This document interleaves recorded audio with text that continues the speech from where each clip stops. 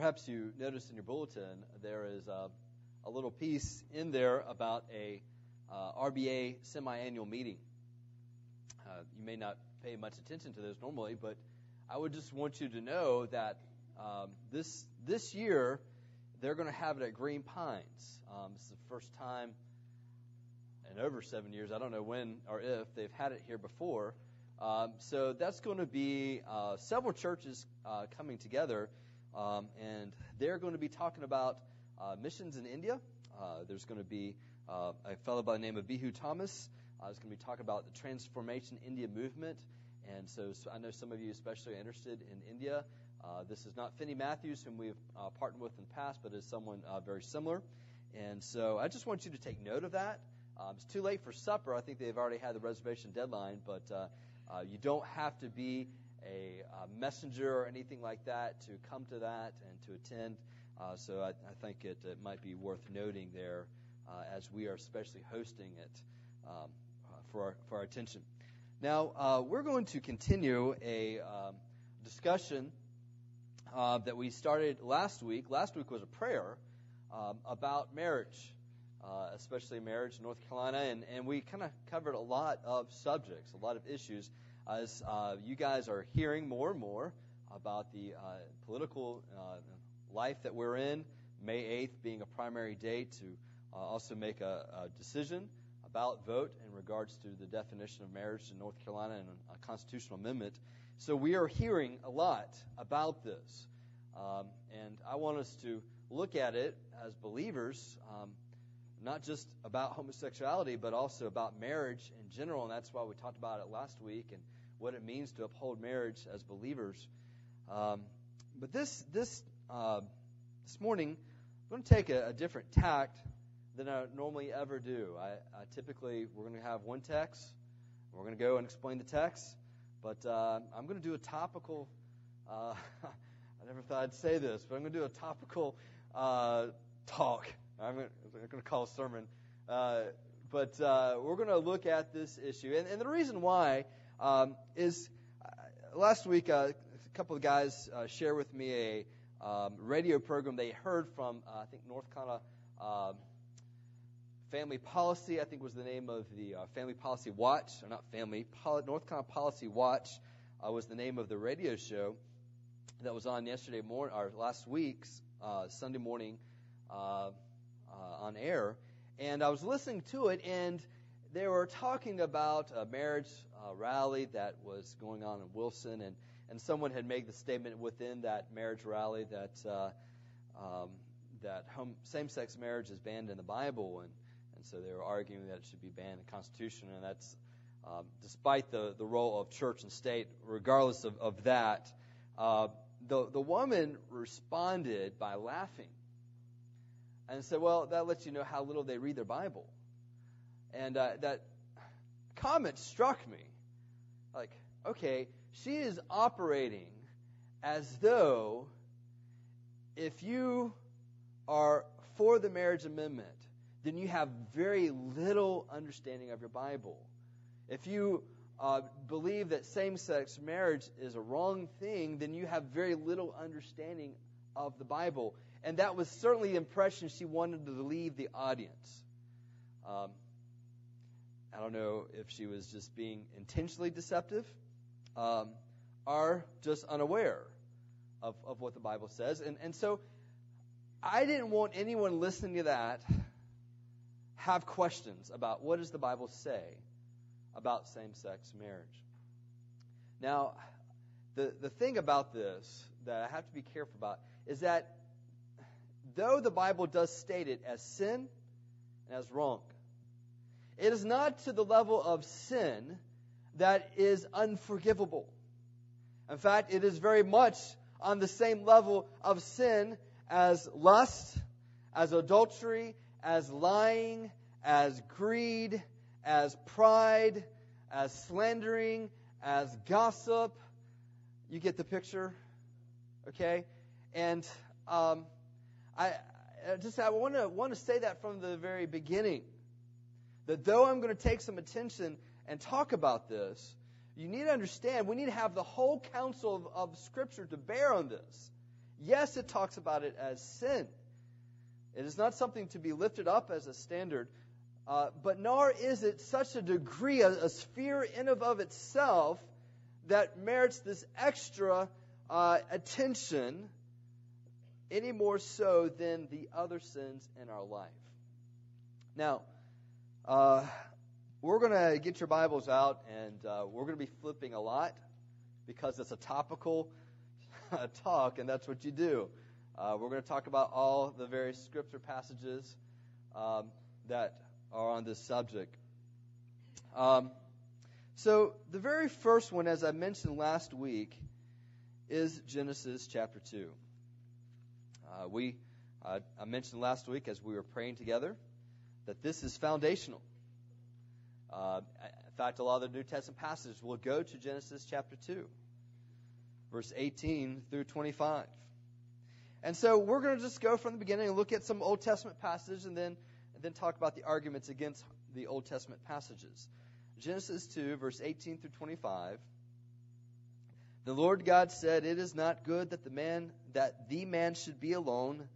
I will make him a helper fit for him." The word helper fit is according to or opposite in accordance to needs, and helper fit for him. So out of the ground the Lord God formed every beast of the field and every bird of the heavens and brought them to the man to see what he would call them. And whatever the man called every living creature, that was its name. The man gave names to all livestock and to the birds of the heavens and every beast of the field. There's so much here, y'all. There's so much I want to say about this that pertain to life. But just note, man is doing this by himself at this point, and in naming names, there's a sense of giving authority over or having authority over. We see that in the Bible of when there's someone naming a name. And so the man gave names to all livestock and the birds of the heavens and every beast of the field. But for Adam, there was not found a helper fit for him. So Adam got it. I'm messed up. I need somebody. So the Lord God caused a deep sleep to fall upon the man, and while he slept, took one of his ribs and closed up its place with flesh. And the rib the Lord God had taken from the man, he made into a woman and brought her to the man. Then the man said, "This at last is bone of my bones and flesh of my flesh. She shall be called woman, because she was taken out of man." And so you have here a picture of them being the same in equality, but also very different. It's all wrapped up together in this announcement by Adam. "Therefore, a man shall leave his father and his mother and hold fast to his wife, and they shall become one flesh." Now, why was that verse written? Was it written for Adam's benefit? Adam did not have a father and mother. It was written for our benefit, for all those who would come behind. And the man and his wife were both naked and were not ashamed. And so this is the precedent of creation, and it speaks volumes throughout time as to the importance of marriage and the definition of marriage. And Jesus himself goes back to this. Now, let's go into the Old Testament. I just want you to understand this was given before the law. But when we look at the law, it certainly supports this. Leviticus chapter 20, verse 13 and 14. "If a man lies with a male as with a woman, both of them have committed an abomination. They shall surely be put to death. Their blood is upon them." Leviticus 18, verse 22 through 23. "You shall not lie with a male as with a woman. It is an abomination." So you have what I would say a pretty clear text. In fact, those who are supportive of same-sex marriages often will never deny what the Old Testament says, but will discount the importance of the Old Testament to the believer today. When I was in college in the 90s, and really we saw this rise, this question of same-sex marriage and it being biblical, really since the late 80s. So even in the early 90s and the mid-90s, there were still those who were trying to make the text say something other than it was saying. And they were doing mental gymnastics to try to figure this out. Most don't do that anymore. It's a pretty clear text in Leviticus about what that means. Now, here's where the criticism often comes in. Well, Jesus never mentions about same-sex marriage. He never condemns same-sex marriage, and the Old Testament is no longer valid to the New Testament believer. If we're going to go by the ethics of the Old Testament, then we might as well start making sure that we never eat pizza that has cheese and meat together and forget hamburgers with cheese, because there's a strict instruction in the Old Testament not to mix the dairy with the meat. Make sure we don't trim the edges of our beards, and make sure that we don't have mixed garments in what we're wearing, because the Bible forbids that as well. And so that's often the argument that takes place. Well, all right, go by the Old Testament. Let's go by the Old Testament, but understand it's not how we live today. And so that's what's often said. Now, let me just kind of speak to this as to the validity of the Old Testament, especially Jesus and what he has to say about that. The first thing I would want your attention toward is found in Matthew chapter 5, verse 17 through 19. Jesus, in referring to the Old Testament, this is in the Sermon on the Mount, Matthew 5 through 7, and which is largely regarded kind of what it means to be a believer in kingdom living. This is kingdom living lifestyle, the manifesto given to us in Matthew 5 through 7. Jesus, in giving the opening remarks toward this, makes this statement: "Do not think that I've come to abolish the law or the prophets. I have not come to abolish them, but to fulfill them. For truly I say to you, until heaven and earth pass away, not an iota, not a dot will pass from the law until all is accomplished." So Jesus, in referring to the Old Testament, says that he has come to fulfill the law. He did not come to abolish it, nor even to dismiss the Old Testament law, but to fulfill it. So there is something to be said about how the moral law is given to us in the Ten Commandments as well as in Leviticus, that Jesus is saying, I'm not going to dismiss that. I'm going to fulfill that. And so this idea that we've got that anything in the moral law is no longer applicable to us today, well, Jesus seems to differ with that. So I've come to fulfill it, not to dismiss it, not to abolish it. In fact, when asked what's the most important commandment, he said, love God with all your heart, soul, might, strength, love your neighbor as yourself. And then he says this: all of the commands hinge upon this, are based upon this. In other words, you want to know what it looks like to love God? Read the law. You want to know what it looks like to love others? Read the law. It's all summed up by these two commands, love God and love others, but it's fleshed out in how we read the law. And so you say, well, all right, well, does that mean that we need to not eat dairy with meat? Because I've got a real problem with that. All right? So let's talk about that a little bit.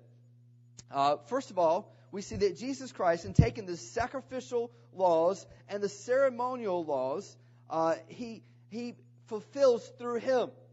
So we no longer sacrifice the animals because Jesus is the sacrifice. He is the fulfillment of that. The ceremonial laws, the Sabbath, the festivals, Jesus fulfills that. They point to him. They're shadows that point to him. Now, when we talk about the laws of separation, all right, laws of separation, which you see especially in Leviticus, where the Israelites were coming into the Canaan, and then you've got the different religions and different people, and you've got these instructions about this is what it means to be separate, that you're to be holy, you're not to be like them, you're to be other than them.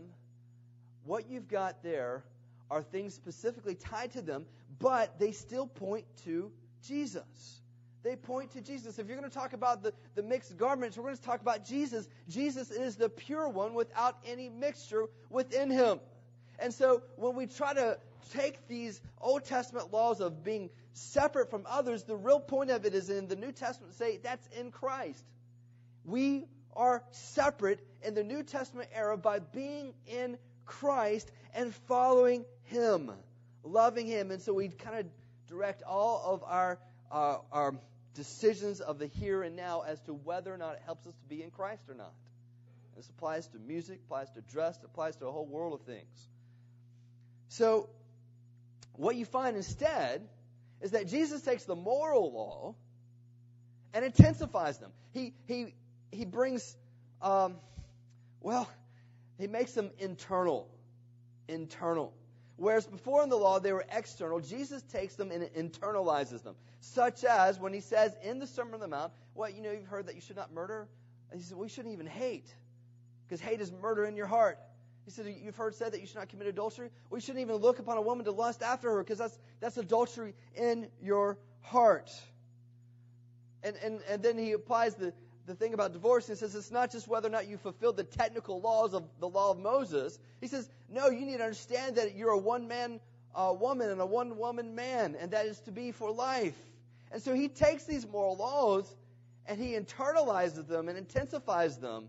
And so when we're talking about the moral law of the Old Testament, we find that in the New Testament, it has a greater impact in our life.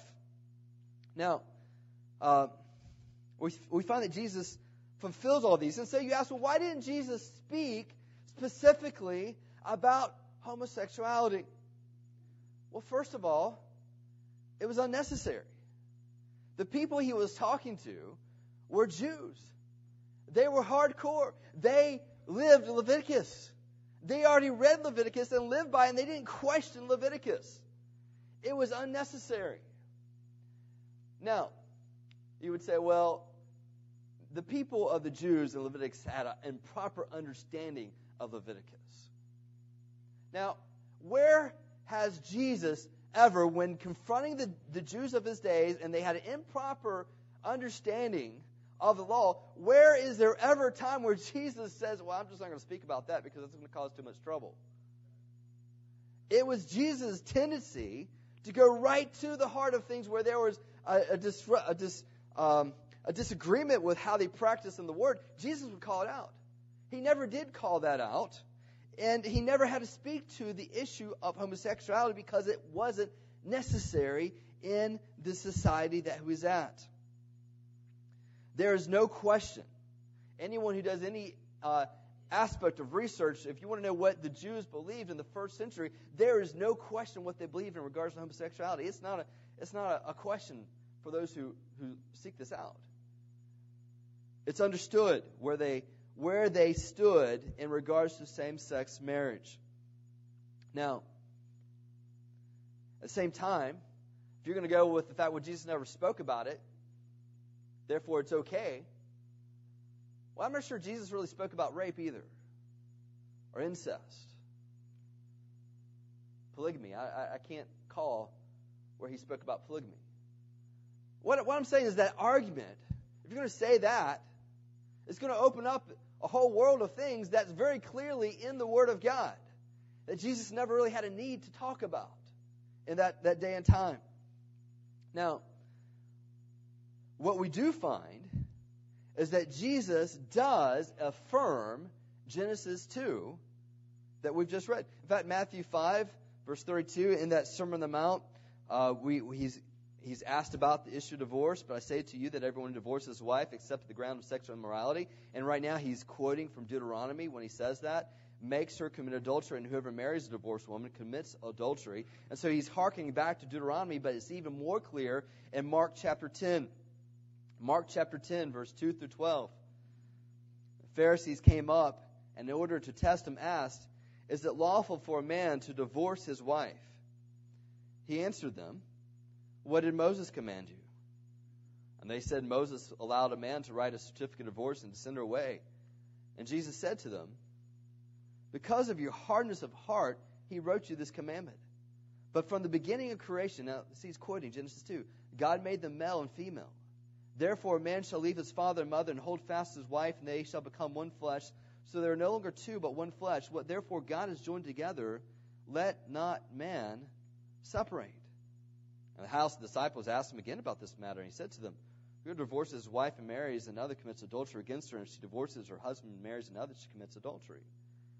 So when asked about the status of marriage and what's permissible, he goes back to Genesis 2, which is also the same base of why we don't believe in same-sex marriage.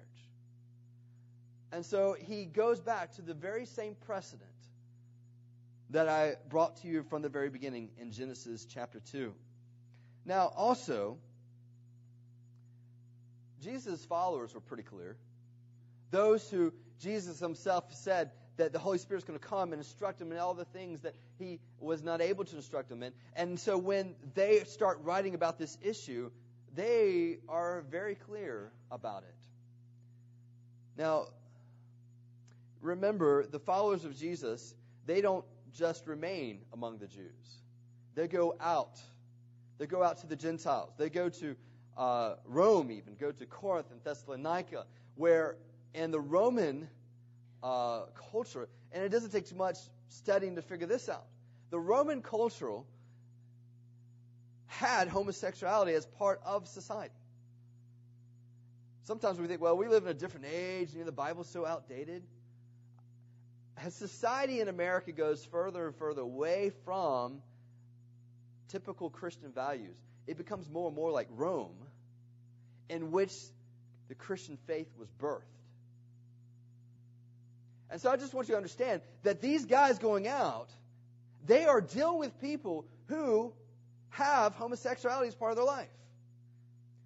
And so what do they say? Well, Romans chapter 1, verse 24 through 27. Therefore, God gave them up in the lust of their hearts to impurity, to the dishonoring of their bodies among themselves, because they exchanged the truth about God for a lie, and worshipped and served the creature rather than the Creator, who is blessed forever. Amen. For this reason, God gave them up to dishonorable passions. For their woman exchanged natural relations for those that are contrary to nature. And the men likewise gave up natural relations with women and were consumed with passion for one another, men committing shameless acts with men and receiving in themselves the due penalty for their error. Well, it seems pretty clear. Paul's especially talking about homosexuality. Some people will say, well, this word refers to unnatural exchange. And that these folks were just being unnatural, and they were really homosexuals, but they were acting like heterosexuals, and it was unnatural. And so Paul is actually condemning that. Well, the problem with that is that Paul is not speaking to individuals. He's speaking about mankind as a whole. And so it doesn't necessarily relate to what they're saying is the interpretation here. Paul is in Corinth as he's writing the book of Romans. It's very probable that all he had to do was look out his window to see the examples in Romans chapter 1. And what he's bringing out is that here they have rejected the created design of men and women, and by so doing, they are rejecting the Creator. By rejecting the created design, they are rejecting the Creator, and that's the point that Paul is bringing, that they have served the creature rather than Creator. They are working against Him in this. These same words that they say is referring to an unnatural exchange, you see later on used by folks like Plato and Josephus and Philo and Plutarch as referring to homosexuality. We'll go to 1 Corinthians chapter 6, verse 9 through 11.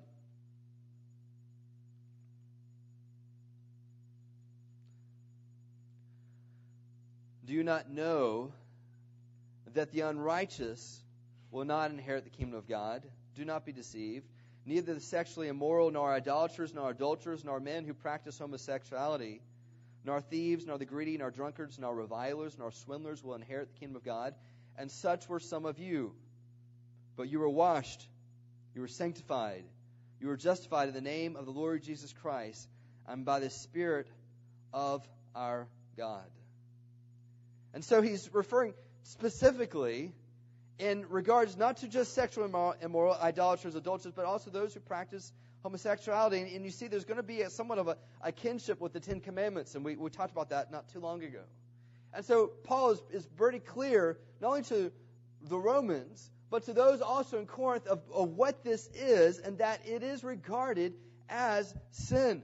And that if you are one who says, I will practice this without repentance, and I will not regard this as wrong and as a sin, the Bible is simply saying that is a mark that you are not in the kingdom of God.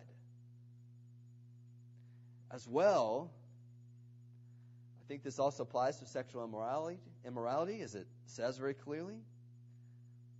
Greedy. We've got to be careful. If we say materialism is okay, and we're not repentant of that, it is a mark we're not in the kingdom of God. There's a lot said in that passage, but I want you to note it does also refer to homosexuality. In 1 Timothy chapter 1, verse 8 through 11, you see again, now we know that law is good if one uses it lawfully. Understanding this, that law is not laid down for the just, but for the lawless and disobedient, for the ungodly and sinners, for the unholy and profane, for those who strike their fathers and mothers, for murders. Again, you see the Ten Commandment theme here. The sexual immoral, men who practice homosexuality, enslavers, liars, perjurers, and whatever else is contrary to sound doctrine, in accordance with the glorious gospel of the blessed God with which I've been entrusted. When I read those who were around Jesus, who were taught by Jesus, by the Spirit of God, who were living in first century Rome, and where homosexuality was practiced, it wasn't put in and defined as marriage, but it was practiced, and these guys say very clearly, this is wrong.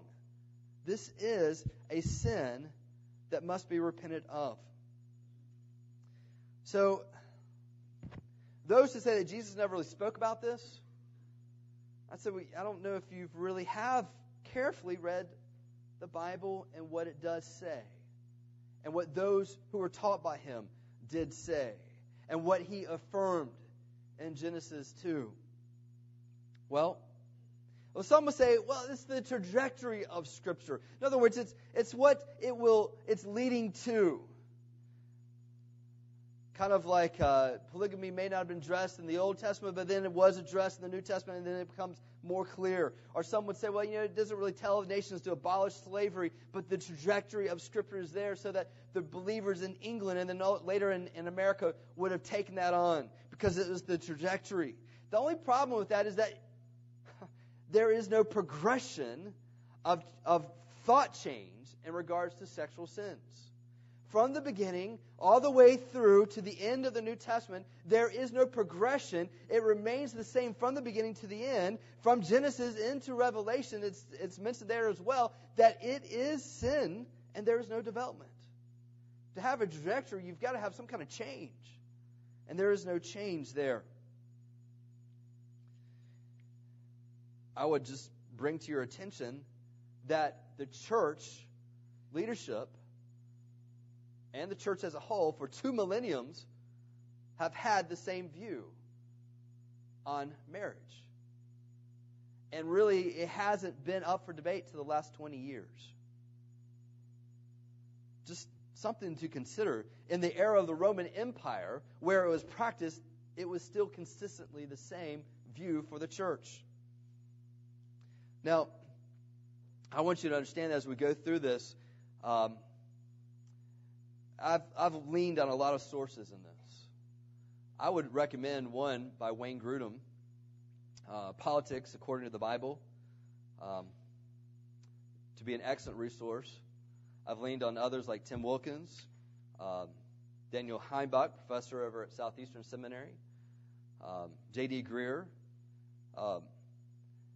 There's been quite a few that you can go to and look to, and I have gone to look at some of this. But the question still is, well, what's the big deal? Why do we have to talk about this on Sunday? Why is this in the politics? Why, Pastor, are you even bringing this up? What's the big deal? First of all, I would say it's an issue of lordship for the believer. For the believer in Jesus Christ, when we follow Christ, we have now put agreement with Christ on the back burner. What do I mean by that? Submission to authority is not the same thing as agreement with authority. It's just not the same thing. And if you feel like you have to agree before you obey, then you're going to have a lot of problems with God. Because there's a lot of things we don't even comprehend. And so it's a lordship issue for us as followers in Jesus Christ. And it supersedes any kind of sense of agreement. But there's also the sense of design that is given to us in Scripture. 1 Corinthians, and we talked about this last week, Ephesians talks about 1 Corinthians 6, 16 through 18, talks about the idea that we are the temples of the Spirit of God, and who we are joined with physically matters because we are the temple of God. We've been bought by Him.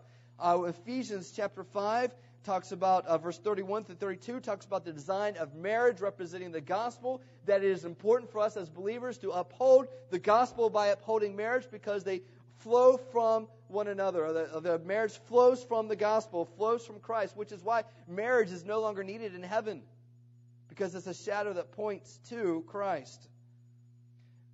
As well as, of course, Genesis 2, verse 24 through 25. Tim Wilkins, who is a believer that lives in the Wake Forest area, and he was a practicing homosexual earlier in his life, and God has changed him, saved him, working with him now to minister to churches. And he helped me out bring this idea is that, we talk about diversity a lot. Unity in diversity. But same-sex marriage is the exact opposite of that.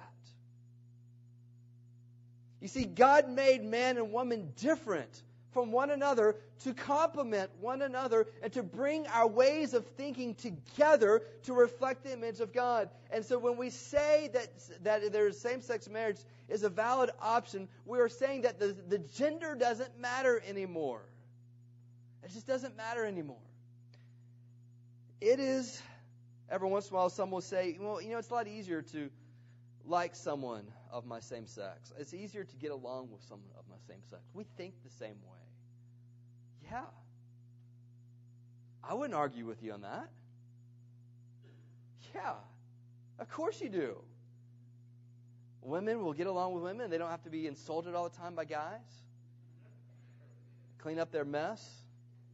And guys can talk and laugh and beat each other up and not worry about their emotions.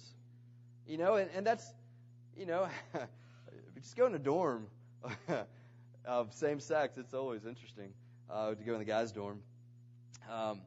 And so God brings man and women together that think different. Yes, it's going to be a little hard because you think different, but that's the point, is that there is a need for one another to balance one another out. The design that God had made. God has made a unity that comes from a diversity of gender to complement one another. So, what about the same-sex attraction? And I would just bring to you that the cause of same-sex attraction really isn't the significant point. I know we have made a big deal about whether someone has been born this way or not. I present to you that it doesn't really matter. Most that I know that I've talked with who are believers would tell me and some that are not believers would say, I never chose this. I never chose this direction. I found myself attracted this direction. And I'm not going to argue with them about that. I think it's irrelevant to argue with them about that. Folks have said that there are some people who are genetically predisposed to alcoholism. I don't think I'm going to argue with that. I think it's possible for that to happen. But just because you're born with a certain direction or a certain desire doesn't make it morally acceptable. It's not even morally neutral. I could have a desire to covet. I was born with that desire to covet. Doesn't make it neutral. I have a desire to hate. I remember throwing a stone at one of my best friends. Hit him in the head. Why did I do that? He did something I didn't like. Did you want to kill him? I really wasn't thinking that. I just wanted to hurt him. Jesus said, well, that's hate. That's murder. Oh. Well, who taught you that? I can't blame that one on my dad. I've seen him get angry, but, I can't blame it on him. I can't blame it on my mom. I think I was just genetically predisposed to throw a rock at my buddy. What's that called? Well, in the Bible, we call that sin. It's sin. What I'm bringing out to you is that the cause is really not that important. because we're all born sinners. It's what we do with it. Tim Wilkins, in addressing this, mentioned that he called same-sex attraction or orientation, he called that temptation. I thought, well, yeah, okay. I can see that. Well, some would say, well, you know what? All right. Why can't we just agree to disagree on this issue? I mean, after all, we've got all kinds of denominations that don't agree about stuff. Why don't we just form a new denomination? All right? Why don't we just agree to disagree on this issue? The problem with that is that the Bible is very clear that this issue is sin. There's some things I cannot agree to disagree on. One of them is whether or not something is a sin, if the Bible clearly states that it is. I will agree that someone can be wrong, okay?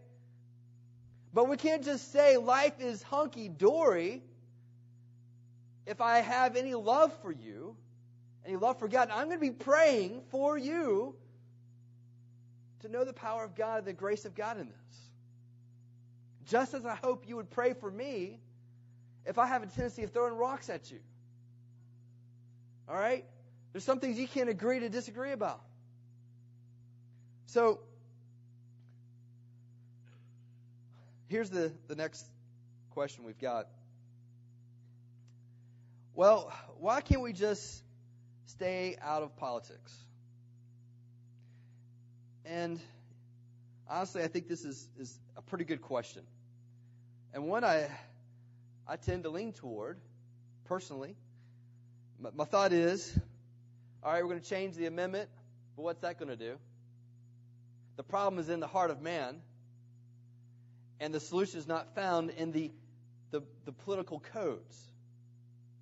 I know that. That's why I preach the gospel. That's why I teach the Bible. That's why I pray for hearts to change. And so why can't a church just focus on the gospel and let that be our main thing? Because once we dabble in politics, then we become known for that. And I would say that probably needs to be the general tendency of our church. Of the church I'm at, I think needs to be that general tendency. But there are exceptions to that. There are exceptions when there is something so very clearly spelled out in the Bible as a sin that has such ramifications for the future generations of a country that I believe that the same-sex marriage issue does have. Then there needs to be points where a church does something different. For example, if we were in the 1860s and we were looking back with the view of history, it wouldn't quite mean the same to say, you know what, let's not deal with this issue of slavery. Let me just preach the gospel and let that change the hearts. But slavery changed the nation and the generations of it. When we're talking about civil rights, there were many churches in the 60s that said, you know what, that's not our issue. Let me just preach the gospel. But Martin Luther King Jr. appealed to a higher authority than just the politics.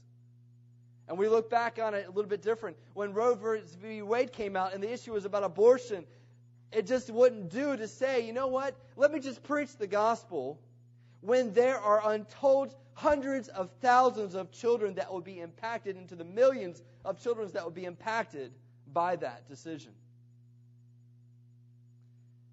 In the 1930s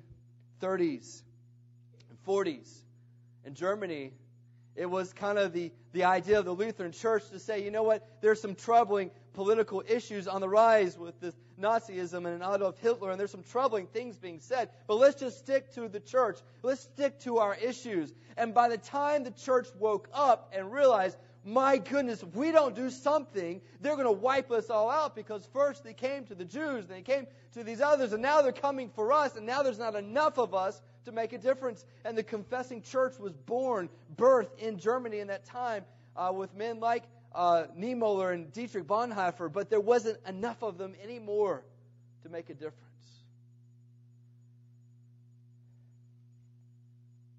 There are some times when we see the impact and know the impact was going to be made in society.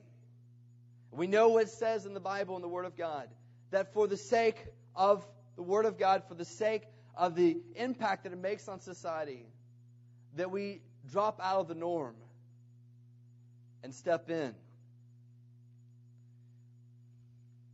Then there's the question of, well, if it's wrong, okay, I agree with you, Pastor, you've said it in the Bible, but why do we have to force biblical ethics on our society? Because these people aren't believers. Why do we need to do that? Because, well, we wouldn't want it if the Muslims had a majority. We wouldn't want them forcing some of their things on us. And you can't force genuine faith anyway. Well, here's an answer to that. It is true that you cannot force someone to be a believer. And any government system that takes it down that road is wrong. Separation of church and state has very important, valuable characteristics to it, to our faith, as well as to our country. However, laws cannot be separated from values. Laws cannot be separated from values. We all like to eat meat, but we don't want to eat children. Why? Well, there's a value there. There's something significant there that changes that. And it's impossible to separate our values from our faith perspective. How do we determine what's important? It's going to be ultimately by what we believe exists. And so to say that we're going to have some kind of legal code without some kind of value system that's not impacted by faith is living in a bubble of unreality. And the question really all it becomes is, well, what's the faith perspective and what's the values? Our laws are made up from the majority of the people, but the majority of the people isn't always right.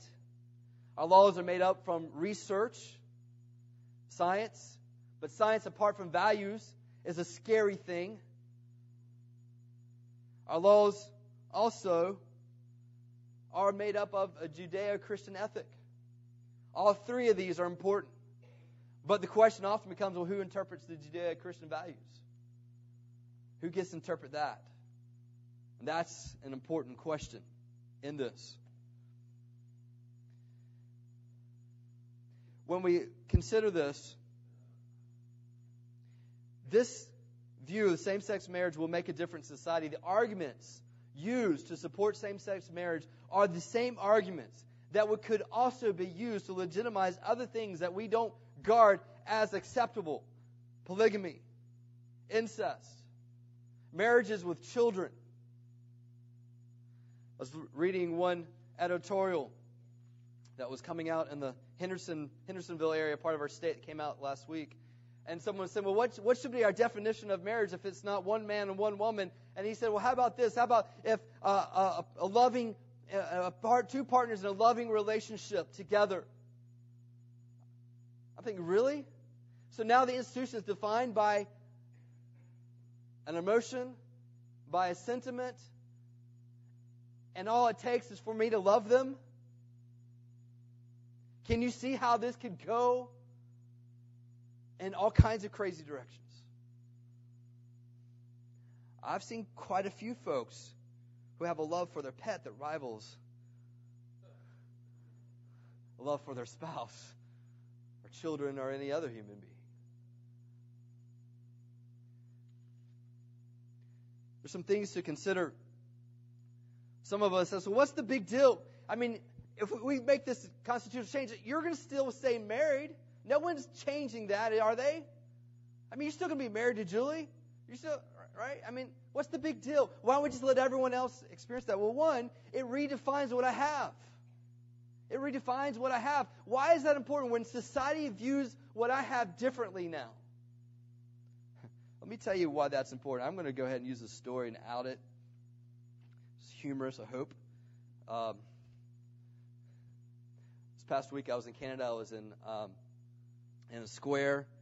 We were, see, some of you already know this story.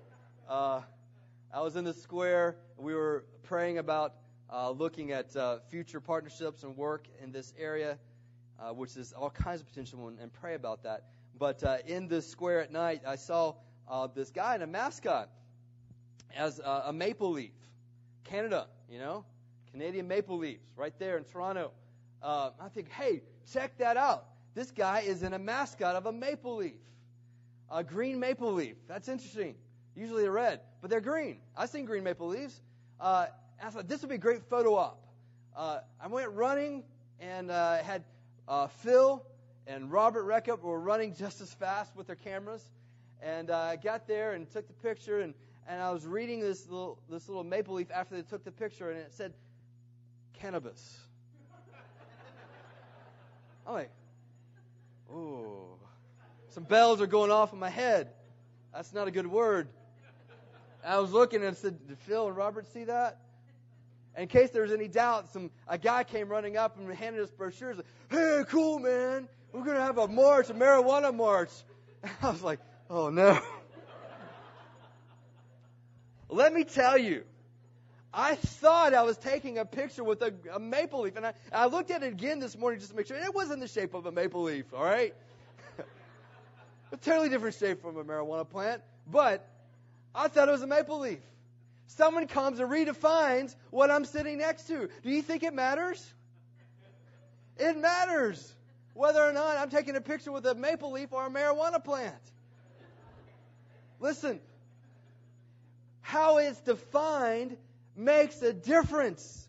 If I'm coming in and I'm getting married, and then society, an amendment redefines it, the society views it totally different. Yes, it matters to my marriage, but it also matters to how my children grow up. The product of our marriage and our children, the society they grow up in, what is defined for marriage for them. It matters.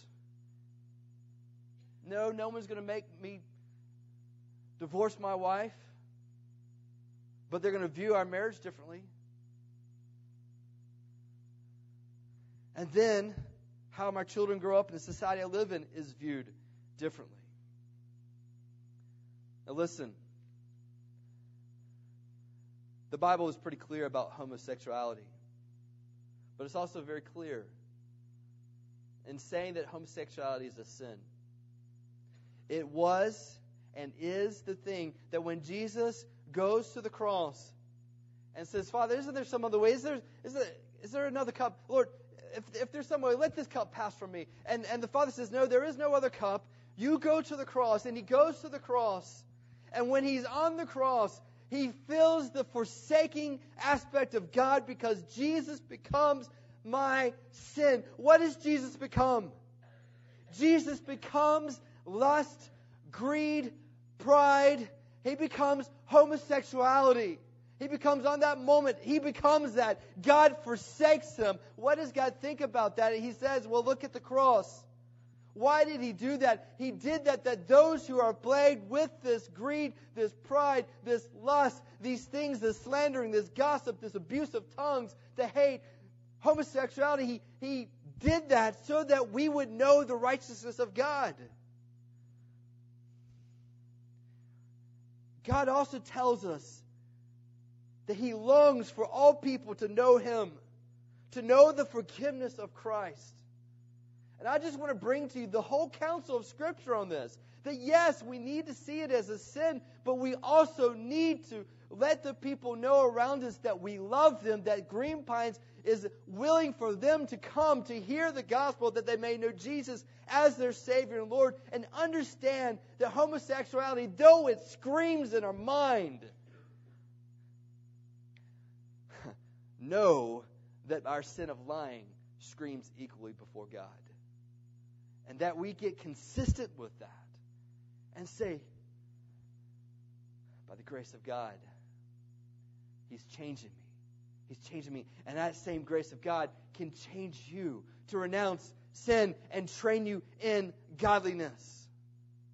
And the idea that we're going to treat this homosexuality sin a little bit different from adultery, or a little bit different from something else here, that is a tool of Satan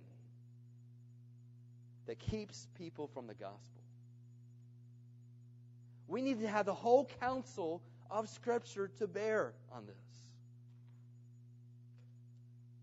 So I would just encourage you to say, yeah, I cannot agree with same-sex marriage as a viable legal option, knowing what I know about Scripture.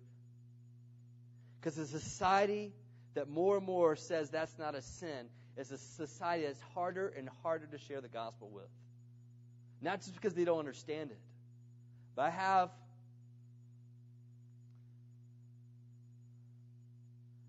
some expectations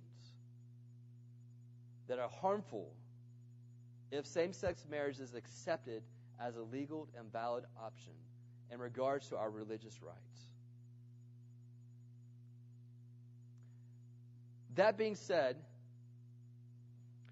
let's say this gets voted down, the marriage amendment gets voted down, and quickly there behind it becomes a lawsuit in which our legal code is declared unconstitutional in regards to marriage amendment, and then quickly behind it becomes maybe a statement in the positive that this is a valid option, a legal option.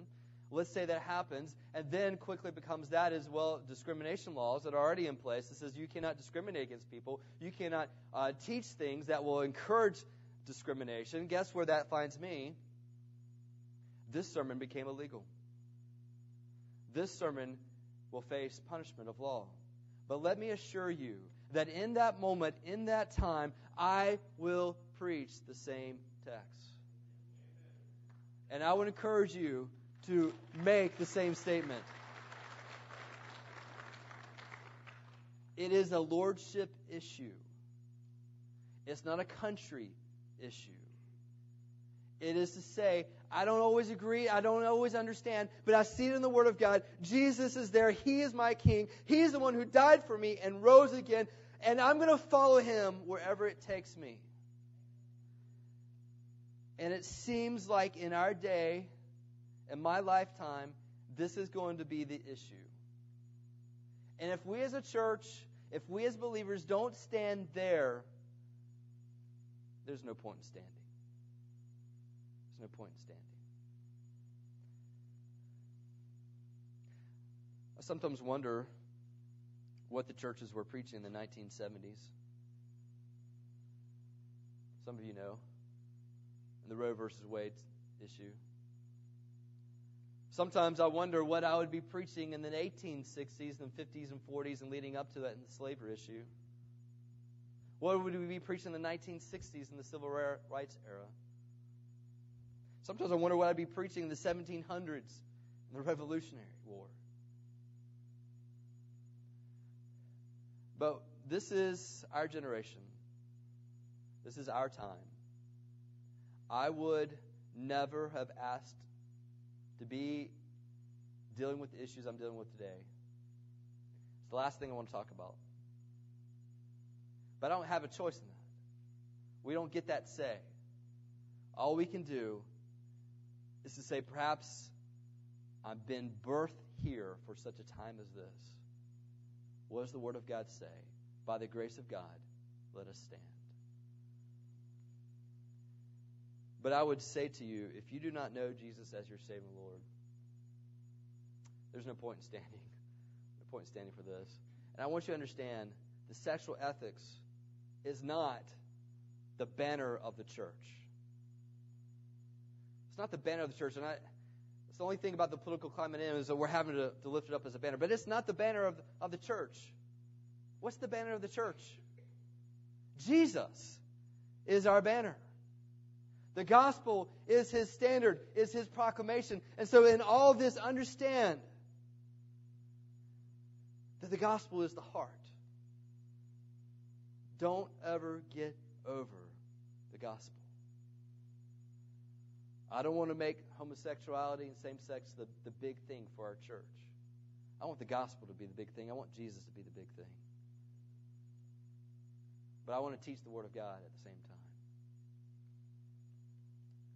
I just want to counsel you. This is what I want to invite you to do this day. I invite you to come and make a commitment to the Lord of lordship. Say, Jesus, I will follow you. I invite you to do that. Understanding a little bit more about what that price may be. I'm not asking you to agree. I'm not asking you to put signs in your yard. I'm asking you simply to say, I want to make Jesus my Lord.